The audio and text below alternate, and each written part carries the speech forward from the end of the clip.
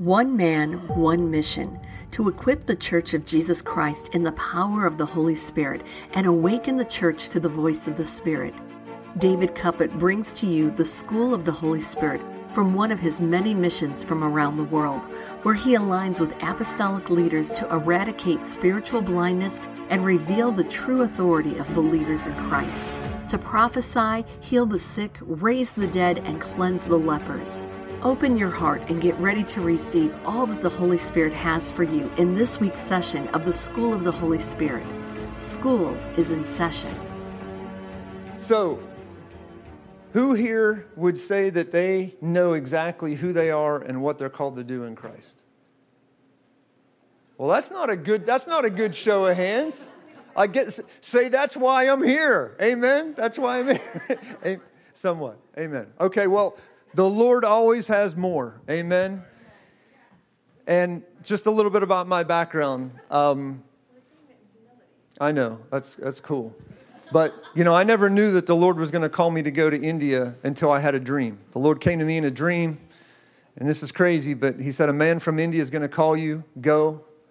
7 days later, I get a call from a guy in India, knew nobody in India, and by faith, I bought my plane ticket, and as soon as I bought my plane ticket, I had people in my workplace, people in other churches walking up to me and say, this is weird, but the Lord told me to write you a check. The Lord told me to write you a check. And so that's how my India thing got launched. And up until this point, over the last 5 years, we've ministered to over 5,000 pastors in India, taken pastors from simple knowledge of the Bible to encountering the fullness of the Spirit. We've done crusades. We've worked with hundreds of thousands of people with crusades in India. And so why the Lord brought me here is because I believe there's an awakening going to happen in Toledo. Amen? You guys ready for more? Yes. Amen? And so the way this works is the more you pull on me, the more you get. You know what that means? You have to want the Holy Ghost. Amen? So say this with me. Say, Holy Spirit, whatever you have for me, I want it. Let it be known here tonight. Speak, Holy Spirit. And I'll never be the same again. Amen. All right, so we've been doing this for like 6 or 7 weeks now on Saturday nights. And, I went to Barb and Bill originally. They asked me why I came. The Lord actually led us to this church. And, they opened the door to do this thing on Saturday nights. And so when we first got here, we didn't have very many people that were activated in the gifts of the Holy Spirit. And so over the last, especially week 4, 5, 6, everybody starts to have the vision that the Holy Spirit drops in your heart. Okay? And that's the evidence of the equipping of the Holy Spirit and how the Lord speaks. And it's actually just how the Lord actually awakens people to be sensitive that He is speaking. Amen? Didn't the Lord say that? That He would pour out His Spirit, you would dream dreams, you would have visions. He will speak to you, right? And that's how He moves on the earth. And so that's been building here over the last 6 or 7 weeks. And those of you who came in the first time, we kind of had a couple people get some prophecies and a couple people get filled with the Holy Spirit. And then we had the next week, the whole room gets baptized in the Holy Spirit. They start praying in tongues. And I don't know if that scares anybody in here, but it's okay. It's in the Bible. It's real. The person on the left or the right of you probably prays in the Holy Spirit, okay? And so if you don't pray in the Holy Spirit here tonight, we'll work with you. It's God's gift to every person to have a direct interaction with the Holy Spirit, okay? And so that's been building. And so suddenly we get into week 4, 5, and almost the whole room, people are still having visions. We're letting people prophesy. People are getting activated. But we kind of got to a different level last week, right? I mean, last week, the fire of the Holy Ghost came in the room, and I don't know if you've ever felt the fire of the Holy Ghost, but people were, let's call it undone. Is that an okay way to describe it? People could not stand up. people laying on the ground, shaking in the presence of the Holy Spirit. We had some pastors in here from other denominations who came in not praying in tongues, who left praying in the Holy Spirit, right?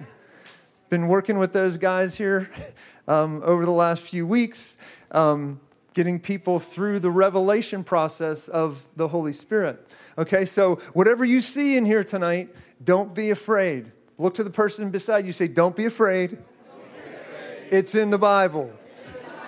Okay? Okay, so we're going to talk a little bit tonight about the mess, right? Last week, anybody who came through the door would have said, is that really church? That looks like a mess, right? That looks like a mess. Well, anybody who knows me, especially over the last 15 years, you walk in any of my meetings and you're probably going to say, that's a mess. Okay? So I just want to spend some time talking about the Father's house, okay? Because Jesus came to actually, he said, I am about my Father's business. And so it's actually about establishing and building the Father's house. And if you don't have the right perspective, the right image of the house, the Father's house, and what it's supposed to look like, you'll look at what happened last week. And I've seen people do this, legit encounters with the Holy Spirit. People undone, can't be explained, weeping, crying, shaking. They fall to the ground, not praying in tongues. They get up off the ground, praying in the Holy Ghost, having visions, prophesying. Can't. They're shaking for days, right? Do you ever encounter somebody that shook for days? When I got filled with the Holy Ghost, I shook for days. Undone. Look at the neighbor, your person beside you, and say, undone. The goal of the Holy Spirit is undone. Oh, not so sure about that, huh? It's okay. It's in the Bible. We're gonna talk about it. But last week people were weeping, people were laughing, people couldn't stop laughing. Right? Sophie said, when your hand touched me, I started to shake and laugh. Other people, when I laid my hand on them, they just fell and started to cry. Right? Those are all manifestations of the Holy Spirit, and it's okay. See, a lot of us think that being in control and being a Christian is the way it's supposed to be. Can I ask you a question? Who would not serve a God that couldn't overpower you? If you give him the ability, right? See, a lot of us keep God at a distance where we can explain him. Keep him in a place where, you got him in this box, and I believe in God as long as he's in that box. But when he comes out of the box, look out, right? When he comes out of the box, look out. And so we're going to talk a little bit tonight about when God comes out of the box, because last week he came out of the box. And if you can't process that, if you can't recognize why he comes out of the box, if you let him come out of the box, then you'll run from an encounter. Do you know that the Pharisees, it says Jesus wept over Jerusalem because they missed their time of visitation. You don't want to miss your time of visitation, man. Amen? And so it begs the question, what does the Father's house look like? Okay? In the time of David's up on the hill. He's in Zion, right? He's got the ark up there. He's laying, it says he laid under the shadow of the wings. Can you picture David so in love with the presence of the Lord? He's literally laying, got his hand on the ark. He's weeping. The psalms start coming out of his mouth. The prophecy starts coming out of his mouth.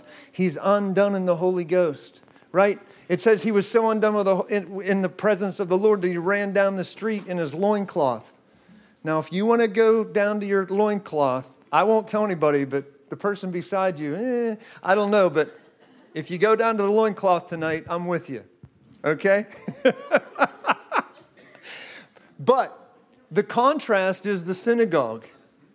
The contrast is the synagogue, right? Because did you ever ask the question, if you have the synagogue, the place where the Levite priests are down below in the city of Jerusalem, and they're going through the rituals, stand up, sit down, go in, come out, go in, come out. The blood, the goats, all that stuff. Why didn't God show up there? That was his law. They were following his law, but he didn't show up there. He showed up with a guy who had a heart for the presence of the Lord. Amen? David says, the one thing I desire above all things is the presence of my God. I need my God. I absolutely have to be in the presence of my Lord. And it ends up in 2 Samuel 7, it says that David wondered, because his mind wasn't shifted yet, it says that David wondered about the Lord not having a house. He goes, hey Nathan, I'm going to build God a house where He can dwell. And what happens next? The Holy Spirit wakes up Nathan and says, you go tell David this, that you're not going to build a house, I'm making you a house. David is the house, right? David, the presence of God rested on the heart of David, right? And so that was so profound. I mean, think about this. The Lord had these guys following a ritual, but He didn't see that as a place to rest. He looked for a man who chased Him, and He rested on that man. Isn't that crazy? See, if you chase Him, that's where He'll rest. A lot of people still think in this church mindset that you have to come into the building where the church is, that's where God rests. No. God comes with the heart of men. He dwells in the heart, right? And so the context is very important to understand, because David laid in a pile of tears. He cried out for God. He needed God. When in his time of trouble, he thirsted for answers. And all the relational dynamics of the presence of God are demonstrated by David. But you have this synagogue that the Lord could have chosen to go there, but He didn't. Okay? And David had such an impact on the heart of God. The prophecy in Amos 9:11 says that I will rebuild the tent of David that has fallen down. I will rebuild David's tent out of Zion. And so Jesus didn't come as the God of the ritual, the God of the synagogue. He came for the people in the synagogue, but He came as the Son of David, right? He came as the Son, one who carried the heart of David. And so this contrast between the synagogue and Jesus was even more magnified than even with David in the synagogue. When Jesus came, He wasn't as nice as David. You know, David actually came and he just actually thirsted for the presence. And the people, all of the people that were made giant killers came into the presence because David was a giant killer, and all those who thirsted after the presence of the Lord were made giant killers, right? But whenever Jesus came onto the scene, He actually had a very confronting perspective of the synagogue, right? He actually went into the synagogue and called the Pharisees, He called them a bunch of dead men's bones. He called them whitewashed tombs. He said, you are of your father, the devil, because they were in a ritual process, but they had no relationship. He basically said, you're fake. You think you're alive, but I think you're fake. You may think you're a son of Abraham, but no, you're not. You are dead man's bones. So they were following the ritual process of the synagogue, but they didn't know Him. And Jesus came, He called them on it. They were furious with Jesus. Jesus, it says that He did nothing except by hearing and seeing what the Father was doing, right? John chapter 5, verse 19, it says, I only do what I see my Father doing. So He had this relationship that was built on being led by the Holy Spirit. And it infuriated the Pharisees. The Pharisees were shocked. They actually were so shocked that the dead religion in them actually was the force that put Jesus on the cross. There was a war. You see, Jesus doesn't tolerate dead religion. He actually calls it fake. So if you come and go through a ritual process, He'll tell you, because if a person thinks they're alive but they're dead, without the Spirit of God telling you, you'll never know the difference, right? And so when Jesus comes out of mercy, He actually confronts the lie of a ritual system instead of knowing the living God. Does that make sense? And so it begs the question, what does the Father's house look like? Right? You see, a ritual is defined as this. It says, By definition, a ritual is a religious or solemn ceremony consisting of a series of actions performed according to prescribed order. It requires no listening or relationship, right? You sit down, you write out, you map out what's going to happen. How many of our church services, how many places do you go, you know exactly what's going to happen in the next 5 or 10 minutes? That's called a ritual. And you may say, well, they're reading the Bible, aren't they? Well, weren't they reading the Torah? Weren't they reading the Old Testament in the synagogue? And Jesus came back and said, you are dead man's bones. You are whitewashed tombs. You think you're alive, but you're dead. That's pretty confronting, isn't it? But the word church, I want to talk to you about the word church because it's connected to the Father's house. The word ecclesia is the Greek word for church. It actually means to be called out of, and the other piece is it is called into. So it's called out, and you think of it the context of what Jesus came to do. He called people out of the synagogue and into his living church. He called people out of ritual and into a relationship. Amen? And so that gets to the point where I want to talk to you tonight about a discussion I had with the Holy Spirit a handful of years ago. I'm driving down the road, riding, I'm minding my own business. I'm not looking for trouble, right? Just driving down the road. And this big ornate church, past this big ornate church, I'll leave the denomination off the list. But it was a beautiful church. I'm minding my own business, and all of a sudden the Lord speaks to me, and he said, that's a synagogue. I went, that's a church. He goes, no, that's a synagogue. And I'm like, all right, what are you trying to tell me? And I'm pressing for answers, right? I'm pressing for answers.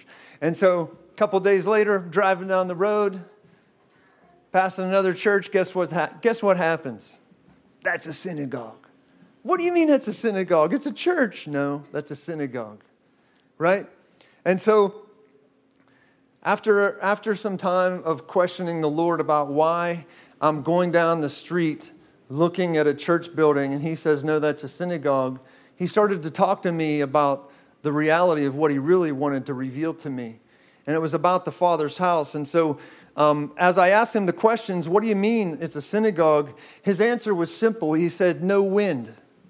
I went, no wind? What do you mean no wind? So he took me on this journey of understanding how important the wind is. Anybody know what the wind is in the New Testament? Right? Jesus talked about the wind a lot. Amen. Jesus was so animate and so in love with the wind. It was because of the wind that Jesus moved. Jesus didn't go anywhere unless the Father, the voice of the Holy Spirit spoke and took him down a certain path, right? And so Jesus was so in love with the Holy Spirit that he actually told the disciples before he ascended into heaven, right? Luke 24:49, he says, do not leave this city until I clothe you in the Holy Spirit. And people think that, that's kind of, okay, well, that's kind of an optional thing. No, it was the one thing that Jesus sent. He goes, do not leave the city. I'm going to clothe you. The wind of God is going to come and it's going to change you. All of you guys who called yourselves my disciple, and then you ran on the night of the crucifixion, that very power that equipped me to go to the cross, it's going to come on you and equip you to do a supernatural thing too. Amen? And so y'all know the story on the day of Pentecost, Acts chapter 2. It says there was a sound of a mighty rushing wind, and all 120 people in the upper room experienced the wind of the Holy Spirit. And the wind of the Holy Spirit transforms people into a series of sequential encounters that changed Jerusalem and the world, right? And it says in Acts chapter 2, it says that when the wind of God came, it says they prayed in tongues and prophesied.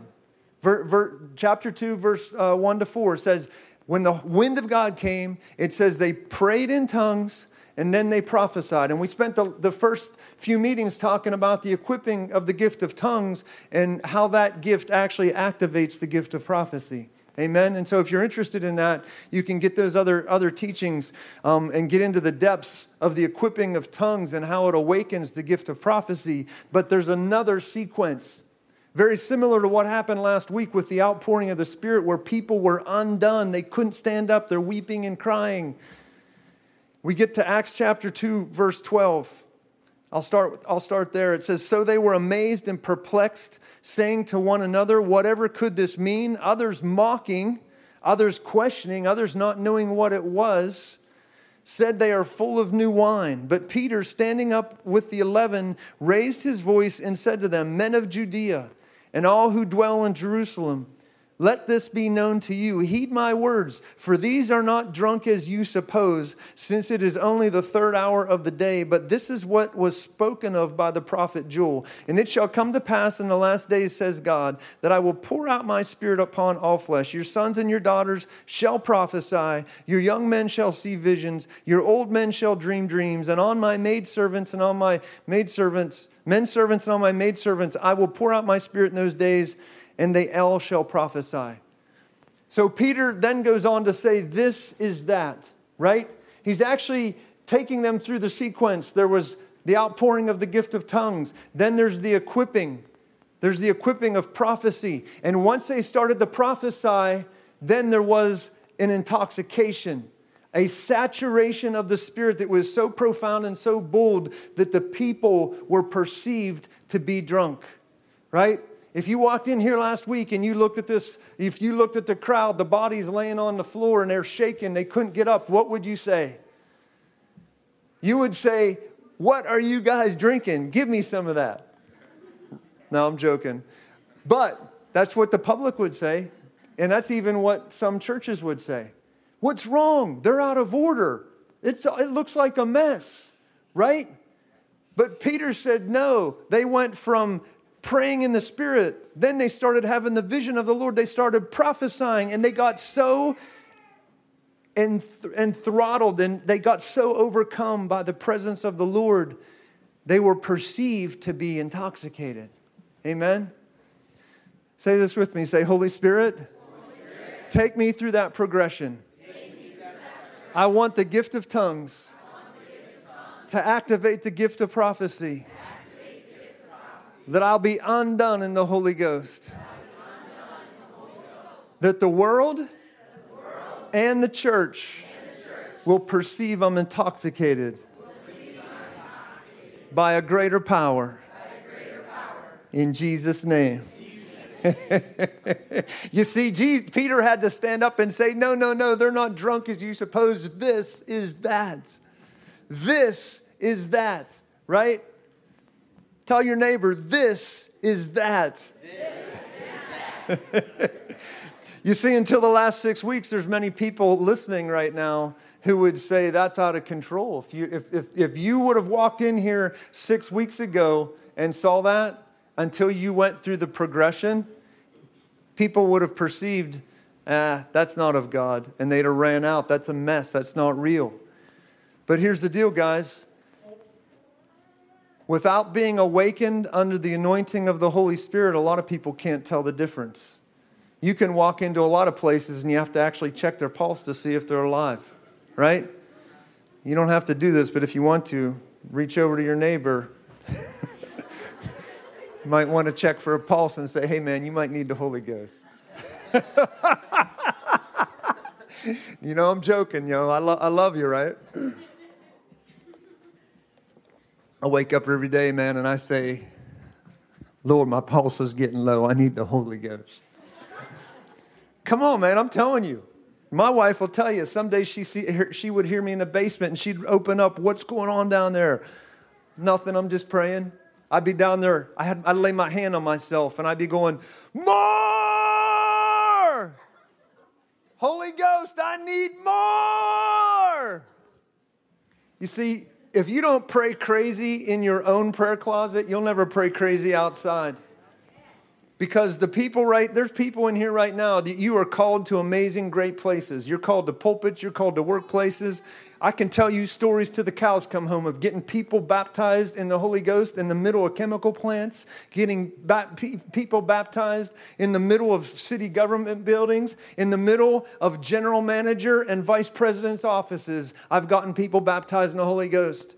And it wasn't because I sat down or I woke up once a day or once a week and said, Jesus, man, are you real? No, I said, I know you're real and I need more of the Holy Ghost. I need to hear you. I need you to speak to me more. I need you to reach into my life, turn my heart, rip out everything that is unclean.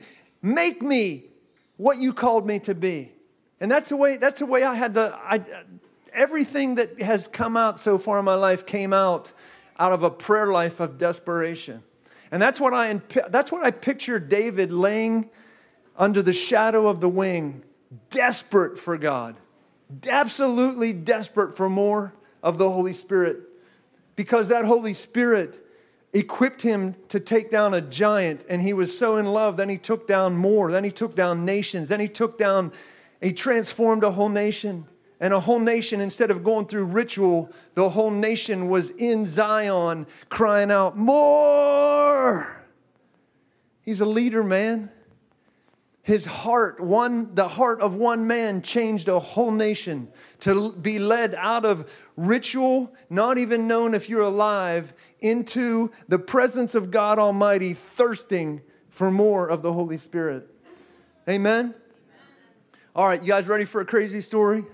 Let me tell you a crazy story. One of my first missions into India, I'm going all the way around the other side of the world, spending weeks getting my messages prepped. What am I going to say? Who I'm talking to? And when I started working with pastors, I didn't really know what the whole intent and what the design of the mission was entirely. I was discovering it. Okay?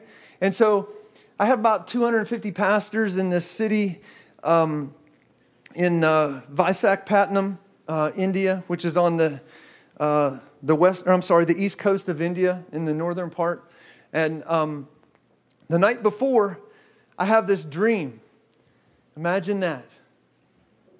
I have this dream. And so in this dream, I'm in the hotel I'm in. Jesus walks me down the hallway of the hotel. He has a key. He opens a door. He walks me in a room. And there's a dead man laying in the bed. He's white, like a dead guy. There's no pulse. There's nothing there.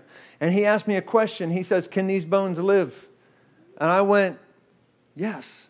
He says, prophesy to the bones. And a lot of you know the scripture, right? Ezekiel chapter 37.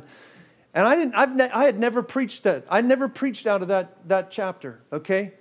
And Jesus was awakening something in me, okay? So he says, prophesy to the bones. And I prophesied, come to life. And the guy sat up in bed.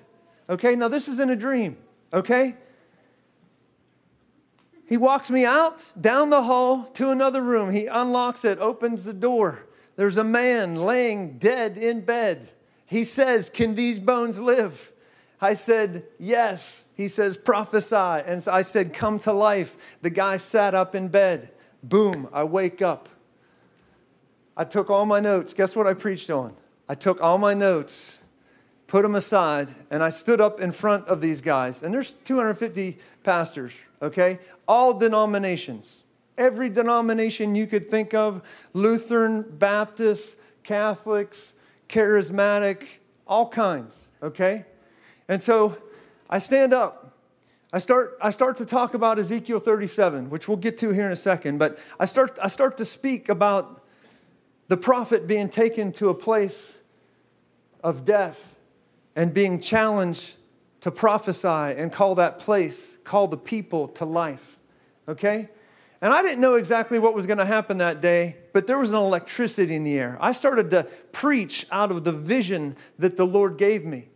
And the more I preached, the more electric this place got. And guys were standing up. It was just absolutely crazy. And by the end of the session, I was only supposed to do one session. I was supposed to do a morning session, okay? By the end of the session, people said, pray for me, pray for me. They're all saying, pray for me. And guess what happened? The whole room of pastors gets baptized in the Holy Ghost. They're praying in tongues. They wouldn't leave. Okay? They're crying. They're praying in tongues. The guy who was my connector for this city, he goes, they want you to do another session. I said, well, I thought, I usually do pastor's conference in the morning, 2 or 3 churches in the afternoon, and I do a crusade at night. I'd get up, I'd do it again for two straight weeks. And so I said, what about the churches? He goes, those pastors are here. They said it's okay. We'll get them later in the week. They said they don't want to leave. I said, okay. So they get us at second session. They pay the guy, the building owner. Somehow they get them coerced to keep the building, okay? They give us lunch. I come back. Guess what happens?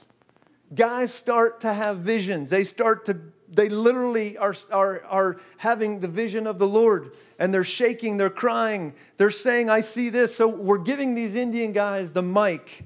And they're telling everybody else what the Lord was showing them in the moment, okay? Guys were getting wrecked. They're weeping. They're crying. They're like, we've never seen this before. Okay? Well, guess what happened? They said, we want to do a third session. What about the crusade? Those guys are here. We'll do that. We'll do that later. I'm like, all right, you're in charge, right? So not only were the guys there, but all their families came in the third session. Now, this is where the story gets crazy. If you think it was crazy then, this is where it really gets crazy. Because at this point, there's tongues and there's prophecy, but people were still conscious and on their feet. That's somewhat explainable, okay? So I stand up in the third session, and my interpreter's standing there, and I'm talking about the wind and the power of the Holy Spirit. And the more I talk, I'm looking at my interpreter, and my interpreter's going like this. I'm like, what's wrong with you, man? He goes, I don't know. I can't stand up. And this goes on for a couple minutes, and all of a sudden, whoosh, my interpreter goes down in the middle of the message. What's wrong with him? He got touched by the Holy Ghost. That's Peter. Peter is now here to explain this is that, right? This is that. They're not drunk as you suppose. I said, just get me another interpreter. Another guy stands up. And we're rolling, man. I'm laying hands on people left and right. He's right beside me. All of a sudden, woof, my interpreter falls out. Nobody laid a hand on him.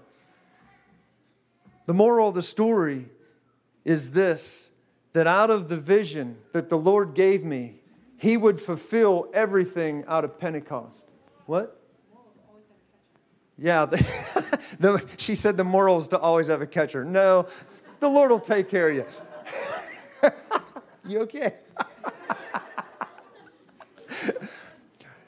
The point is this, that when the power of the Holy Ghost comes, there are depths of the Spirit that He will take you to. Some people only made it to tongues. Some people made it into prophecy, but have not seen a sweeping, overpowering encounter with the Holy Spirit where the people start to weep and cry and are overcome. I mean, I've seen in a crusade, I've seen 1,000, I've seen 2,000 people at one time, a wave come over them, and they all start shaking and crying and start praying in the Holy Spirit. Okay? Sometimes it happens all at once. Sometimes it's just tongues. Sometimes it's prophecy and tongues, right? But like last week, sometimes there's a redefinition of what the Father's house looks like, right? And if we aren't open to the reality that it can get crazy, there's an encountering aspect of the Holy Spirit that is so supernatural that if your rules and limitations, they do have the ability to cause you to stop or to run out the door. Okay? Say this with me. Say, Holy Spirit, I'm laying down my guard. Encounter me in a supernatural way. I want to be undone. That somebody has to stand up and explain. This is that. You know how many times in my life I had to explain this is that?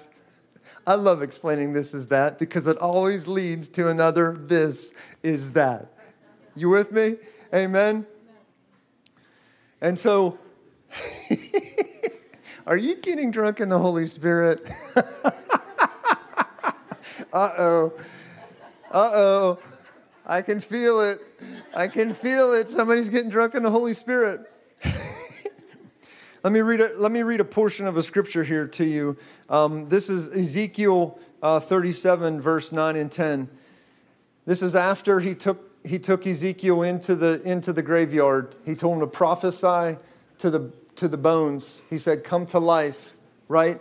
But he wasn't finished. The next thing he said was, "Now prophesy to the wind."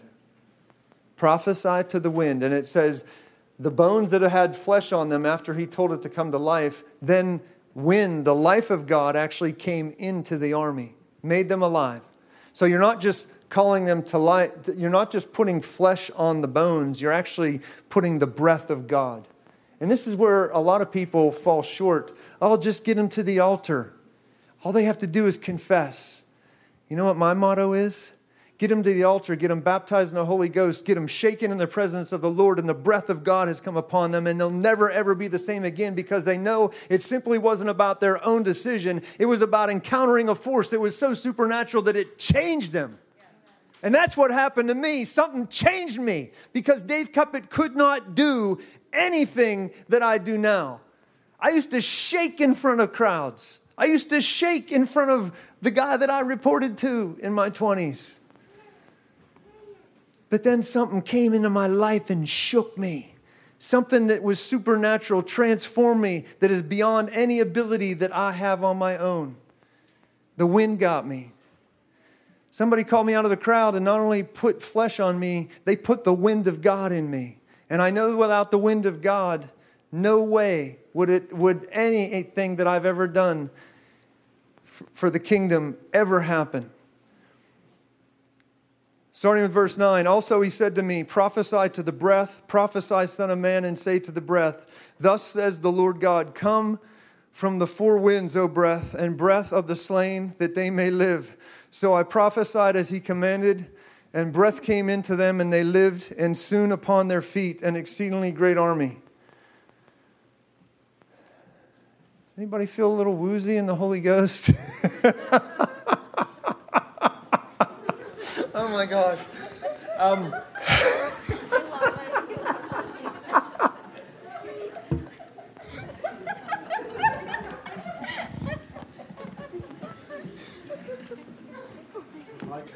So,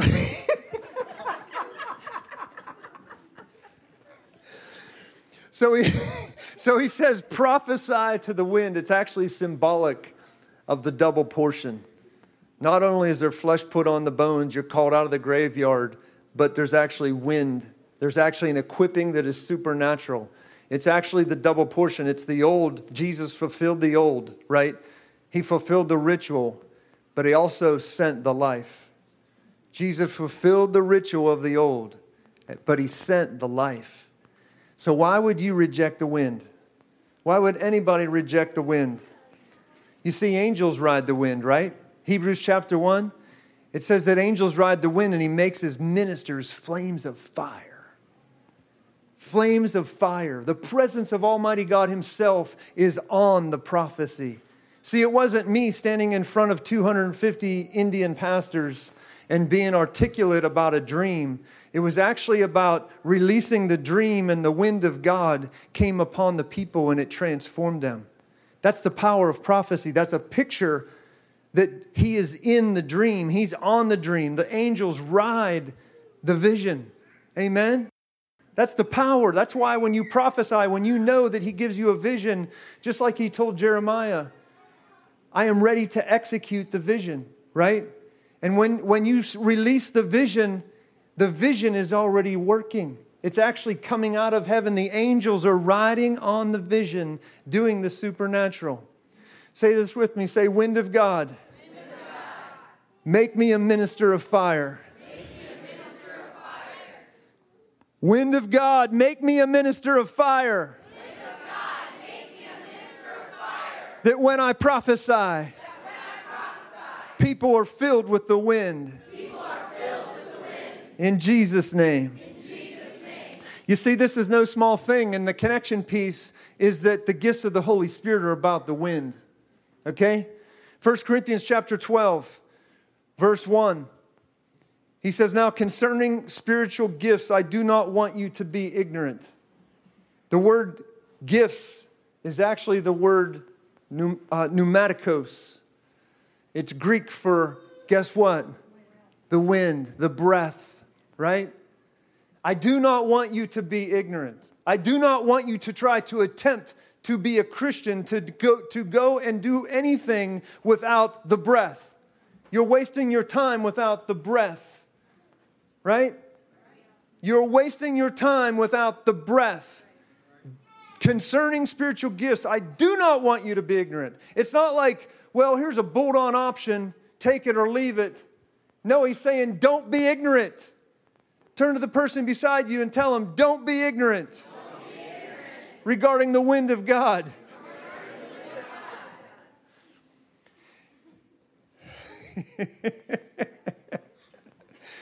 You see, the wind encompasses the life. And when Paul goes on in 1 Corinthians chapter 12 to describe the gifts of the Spirit, miracles, prophecy, words of knowledge, tongues, interpretation of tongues, faith, wisdom, all of those gifts go back to don't be ignorant of the wind. The only way those equipping gifts happen are your connection to the wind. And I'm here to tell you that if you're connected to the wind, those gifts flow out of you. Just like we've seen here in the last month, right? People are touched by the wind. They're activated by the wind. Life comes in, right? Life has come into many of you. And suddenly, when I pull people up here and we start to minister to people, people start getting visions to help the people around them. And the wind starts to blow, right? The wind starts to blow. The wind starts coming just like it came on the day of Pentecost. People are weeping and crying. And I mean, you guys, we've had people healed, right? We've had people that didn't know Jesus when they came in the door and they get undone in the Holy Ghost. They stand up praying in the Holy Ghost, right? The wind was blowing. Amen? You see, Jesus was so adamant about the wind. He actually started talking to Nicodemus about the wind. Nicodemus, the Pharisee, right? The guy who was part of the group that he called a bunch of whitewashed tombs, dead men's bones. You are of your father, the devil. One of them came and asked him a question. He asked him about this whole spiritual life thing. What are you? What are you doing? What is this? And Jesus says, you must be born again. You must be born again. It's not if. You must receive the wind. You must be awakened by the wind of the Spirit. John chapter 3, verse 8. The wind blows where it wishes. You hear the sound of it, but cannot tell where it comes or where it goes. So is everyone born of the Spirit. Did I know that when I went to bed, the night I had to preach to those pastors, that I know what I was going to preach? In my mind, I did. But the Lord gave me a vision, a dream, that was going to transform and awaken a whole group of men that I never could have done. The wind shifted. Say wind shift. Wind shift. Holy Spirit, make me sensitive, to the wind shift. Make me sensitive, to your vision, that every gift of the Spirit would flow off my tongue. In the name of Jesus. You see, what happened here last week isn't anything new, okay? I can tell you stories till the cows come home about going into churches and being welcomed and going into churches and not being welcomed, okay? I went to a church in Zanesville, Ohio, about 5 or 6 years ago. Before I went, I talked to them, understood their situation. They were in a little bit of turmoil, a little bit of transition. And they said, we want the Holy Spirit. Whatever the Lord says to you, we want to hear. I said, I'm on it. So I walk in the church, got this message all prepared. I stood in the pulpit, and I think I got one sentence out of my mouth. And as soon as I started to speak, breath started to leave my body. People started, this side of the room started to cry, And this side of the room started to laugh. People were falling out of their chairs. Crazy. I never even preached. And so I start to giggle. I start getting undone in the Holy Spirit. I start to be overcome by the Holy Spirit. I started to prophesy over people. This went on for hours and hours. We left church, it was after midnight. Those people were undone. Half the people that came in that didn't know the Holy Spirit left praying in the Holy Ghost. Okay? I can't do that, but the wind can. And I can't decide when it happens. I just go where the wind blows me. I speak what I believe the Lord prepped me to speak, and sometimes He takes me down a different path and the wind starts to blow in a different direction. Amen? Last week we started down a path we thought it was just going to be prophetic like it was the weeks earlier, and all of a sudden the wind shift, right? And when the wind shifted, people started falling immediately, woof, woof, right? The fire of God wanted to touch people. Do you know the Holy Spirit wants to touch you a lot more than you want Him to touch you? You see, the issue is not the Holy Spirit. The issue is our heart, our perceived need, our expectation, our willingness to have a different definition, our willingness to leave go and let Him overwhelm us, right?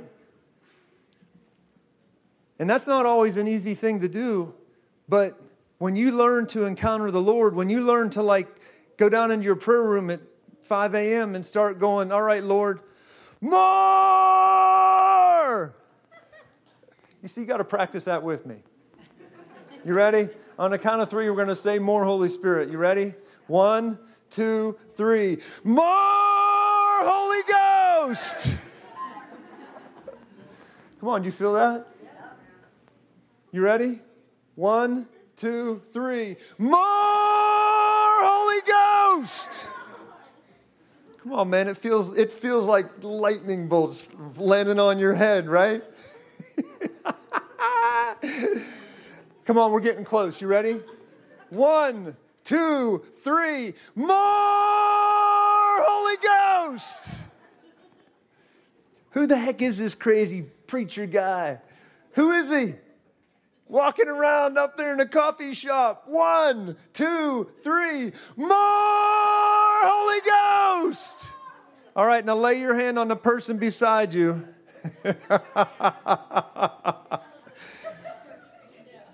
You ready? 1, 2, 3. More Holy Ghost! You see, you have the power to change the atmosphere. Did you just feel the shift in this room? Come on, man. You have the power to change the atmosphere. And the church has been lied to. The church has been made to be ritualistic, routine, predictable. And if unexplainable comes, well, that's not of God. But you know what? That's not what the Lord says. That's not what the Lord says. So you have to ask yourself the question, are you the synagogue or are you the church? Don't answer yet. Okay? So let's get back to my conversation with the Lord. So I'm passing churches, places I would call a church. He goes, synagogue. Why? No wind. Oh my goodness. No wind. Uh-oh, what are we going to do about that? We got to get him filled with the wind, right? And so the next thing he said to me, as he says no wind, I says, what do you mean? Why? What are you driving at? He says, my house is filled with curators of the wind. And this is where the conversation ended. Curators of the wind. I said, Lord, curator. I didn't even know what curator was. You guys know what a curator is? I had to look it up. I had to go look and pull out a dictionary and find out what a curator is. You know the guy that sets up the museum? The guy who's in charge of the heritage of what is presented in the museum? That's called a curator. The guy who actually puts together the presentation. Okay? And so I looked up this definition. So the definition of a curator is, it has three parts. One is overseer, one who takes care of. So in the context of the house of God, the Lord is saying the one who takes care of the wind. One is sensitive to the wind, one who guards the wind, one who is so willing to be moved by the wind. Number two is a content specialist charged with an institution's valuables. So if the wind is valuable and the wind wants to speak, what happens? A curator of the wind would actually guard the house in such a way that the wind would be able to speak when the wind wants to speak. You see, if you're listening to the wind always has something to say. The wind always has a movement, an intent, a place, and something that the Lord wants to do supernaturally. Okay? Number three is the curator is charged with proper interpretation of the heritage of the house. And so a curator, the Lord seems to believe that a curator of the wind is a very important job in the house of God. And so, in the context of what Jesus did, curators give their life to guard the wind.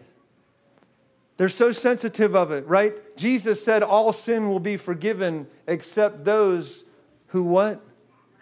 You blaspheme the Holy Spirit. You squelch it. You stop the move of it. What happens if the Lord wants to speak? What happens if the wind wants to blow in the room and you're like, nope, we're going to stand up, sit down, sing the third and fourth stanzas because we don't have time to get through all four stanzas.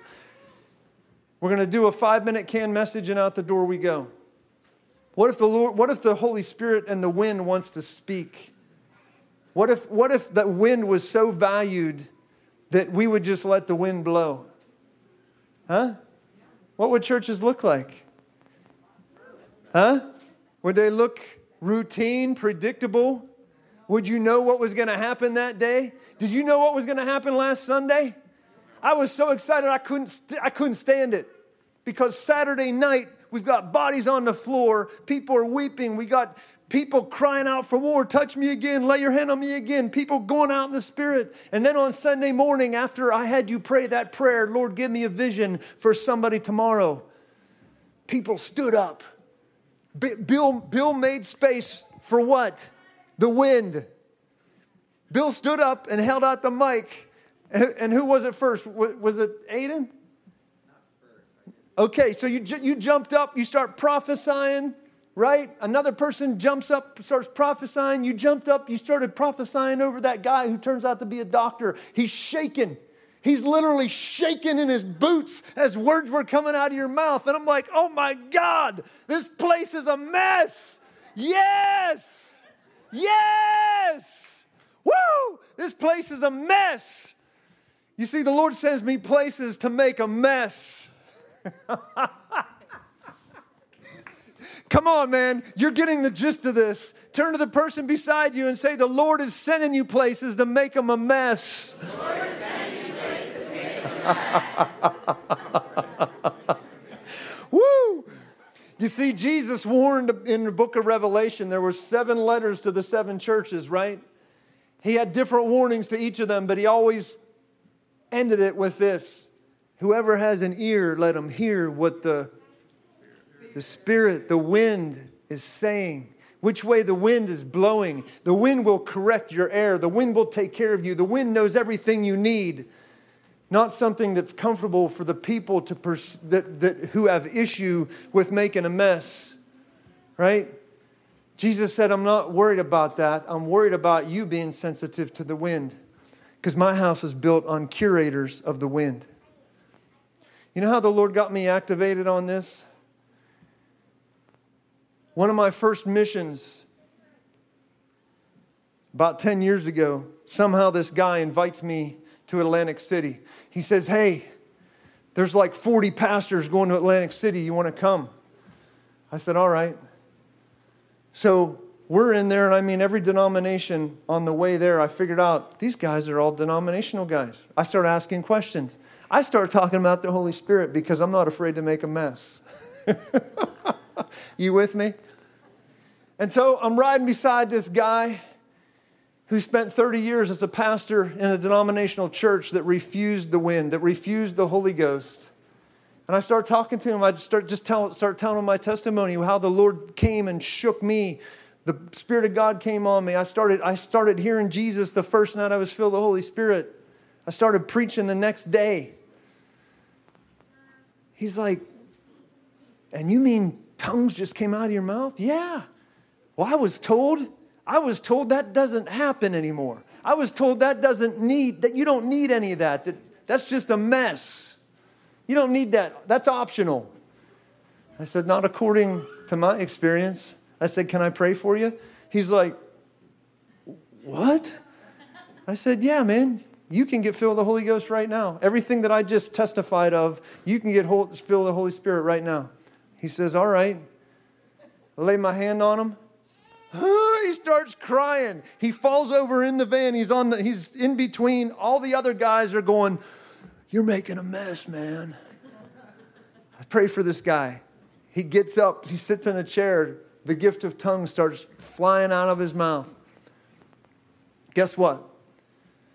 Got there on a Friday. 3 out of the 40 guys knew the Holy Spirit, prayed in the Holy Ghost, ever saw a vision. By the morning of Saturday, the guy in charge said, you're preaching tonight. I said, okay. Guess what? By the time we got into the van on Sunday afternoon to come back, 35 out of the 40 were praying in the Holy Ghost, weeping and shaking. And I can tell you story after story, when they got back and they started preaching in their churches, they made a mess. Right? They made a mess. You see, when the Holy Ghost comes, He makes a mess. If He made it on the day of Pentecost, He's going to make a mess. But you know what I love about what's happening here? Is that people are embracing the mess. Did you hear Bill? Bill got up last week and he's like, I don't know. You gave me that vision about laying hands and it just came out. Remember people falling on the ground? What is that?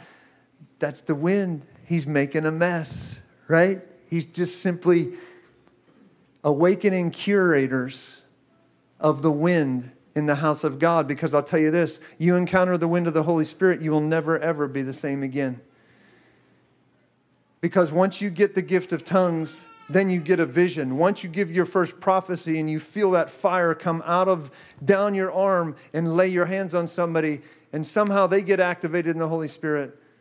And then the fire of God comes into your life and you're laying there in your prayer all night long because you can't get up. You don't want to get up because you need more. You actually begin to have this desperate heart cry, and suddenly giant killers, sons of David, start being awakened. And then 2 people get it. And then 5 people get it. And pretty soon worship doesn't turn into 3 songs. Worship is not shut down on Sunday because there's 5 people laying on their face. They're weeping and crying. And then it just catches everybody else. Starts laying on their face. They start crying out to God. And the whole place is made a mess. The whole place is made a mess.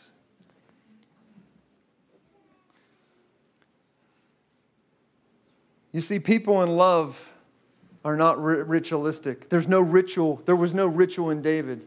There's no stand up, sit down, go through the routine, and out the door you go. You can't contain it. You're so thirsty for the presence of the Lord that you actually pull on the presence of the Lord. Do you know that in worship, you can actually change the direction? You can actually shift the direction of what's going to happen. You can actually intercede and cry out for the Holy Ghost in such a way at the beginning of worship that the presence of God comes in, that what was planned originally, just like the Lord came to me in a dream the night before, somebody was crying out for something. Somebody shifted an entire city of pastors to get touched with the Holy Ghost. That's what a heart can do. That's what a heart that is so in love with the presence of the Lord can do. Amen? So say this with me. Say, Holy Spirit, whatever you have for my life, I want it. Even if it looks like a mess.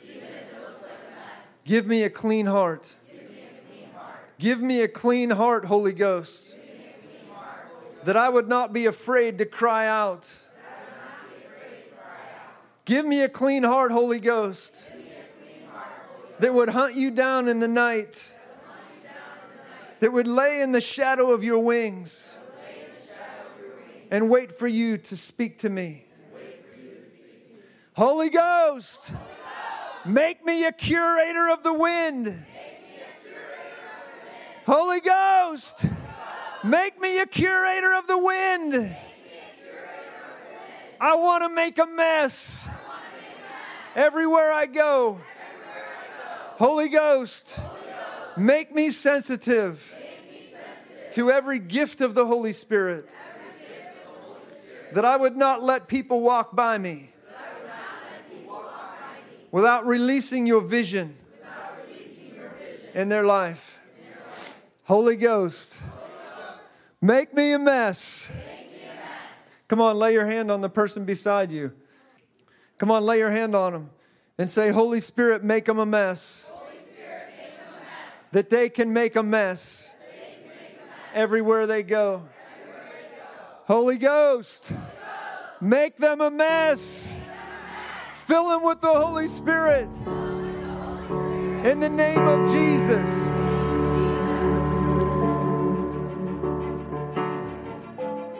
Thank you for joining this week's episode of the School of the Holy Spirit.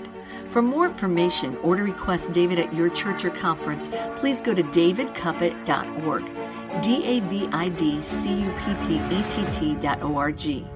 You can also find the School of the Holy Spirit podcast on iTunes, Spotify, and Charisma Magazine.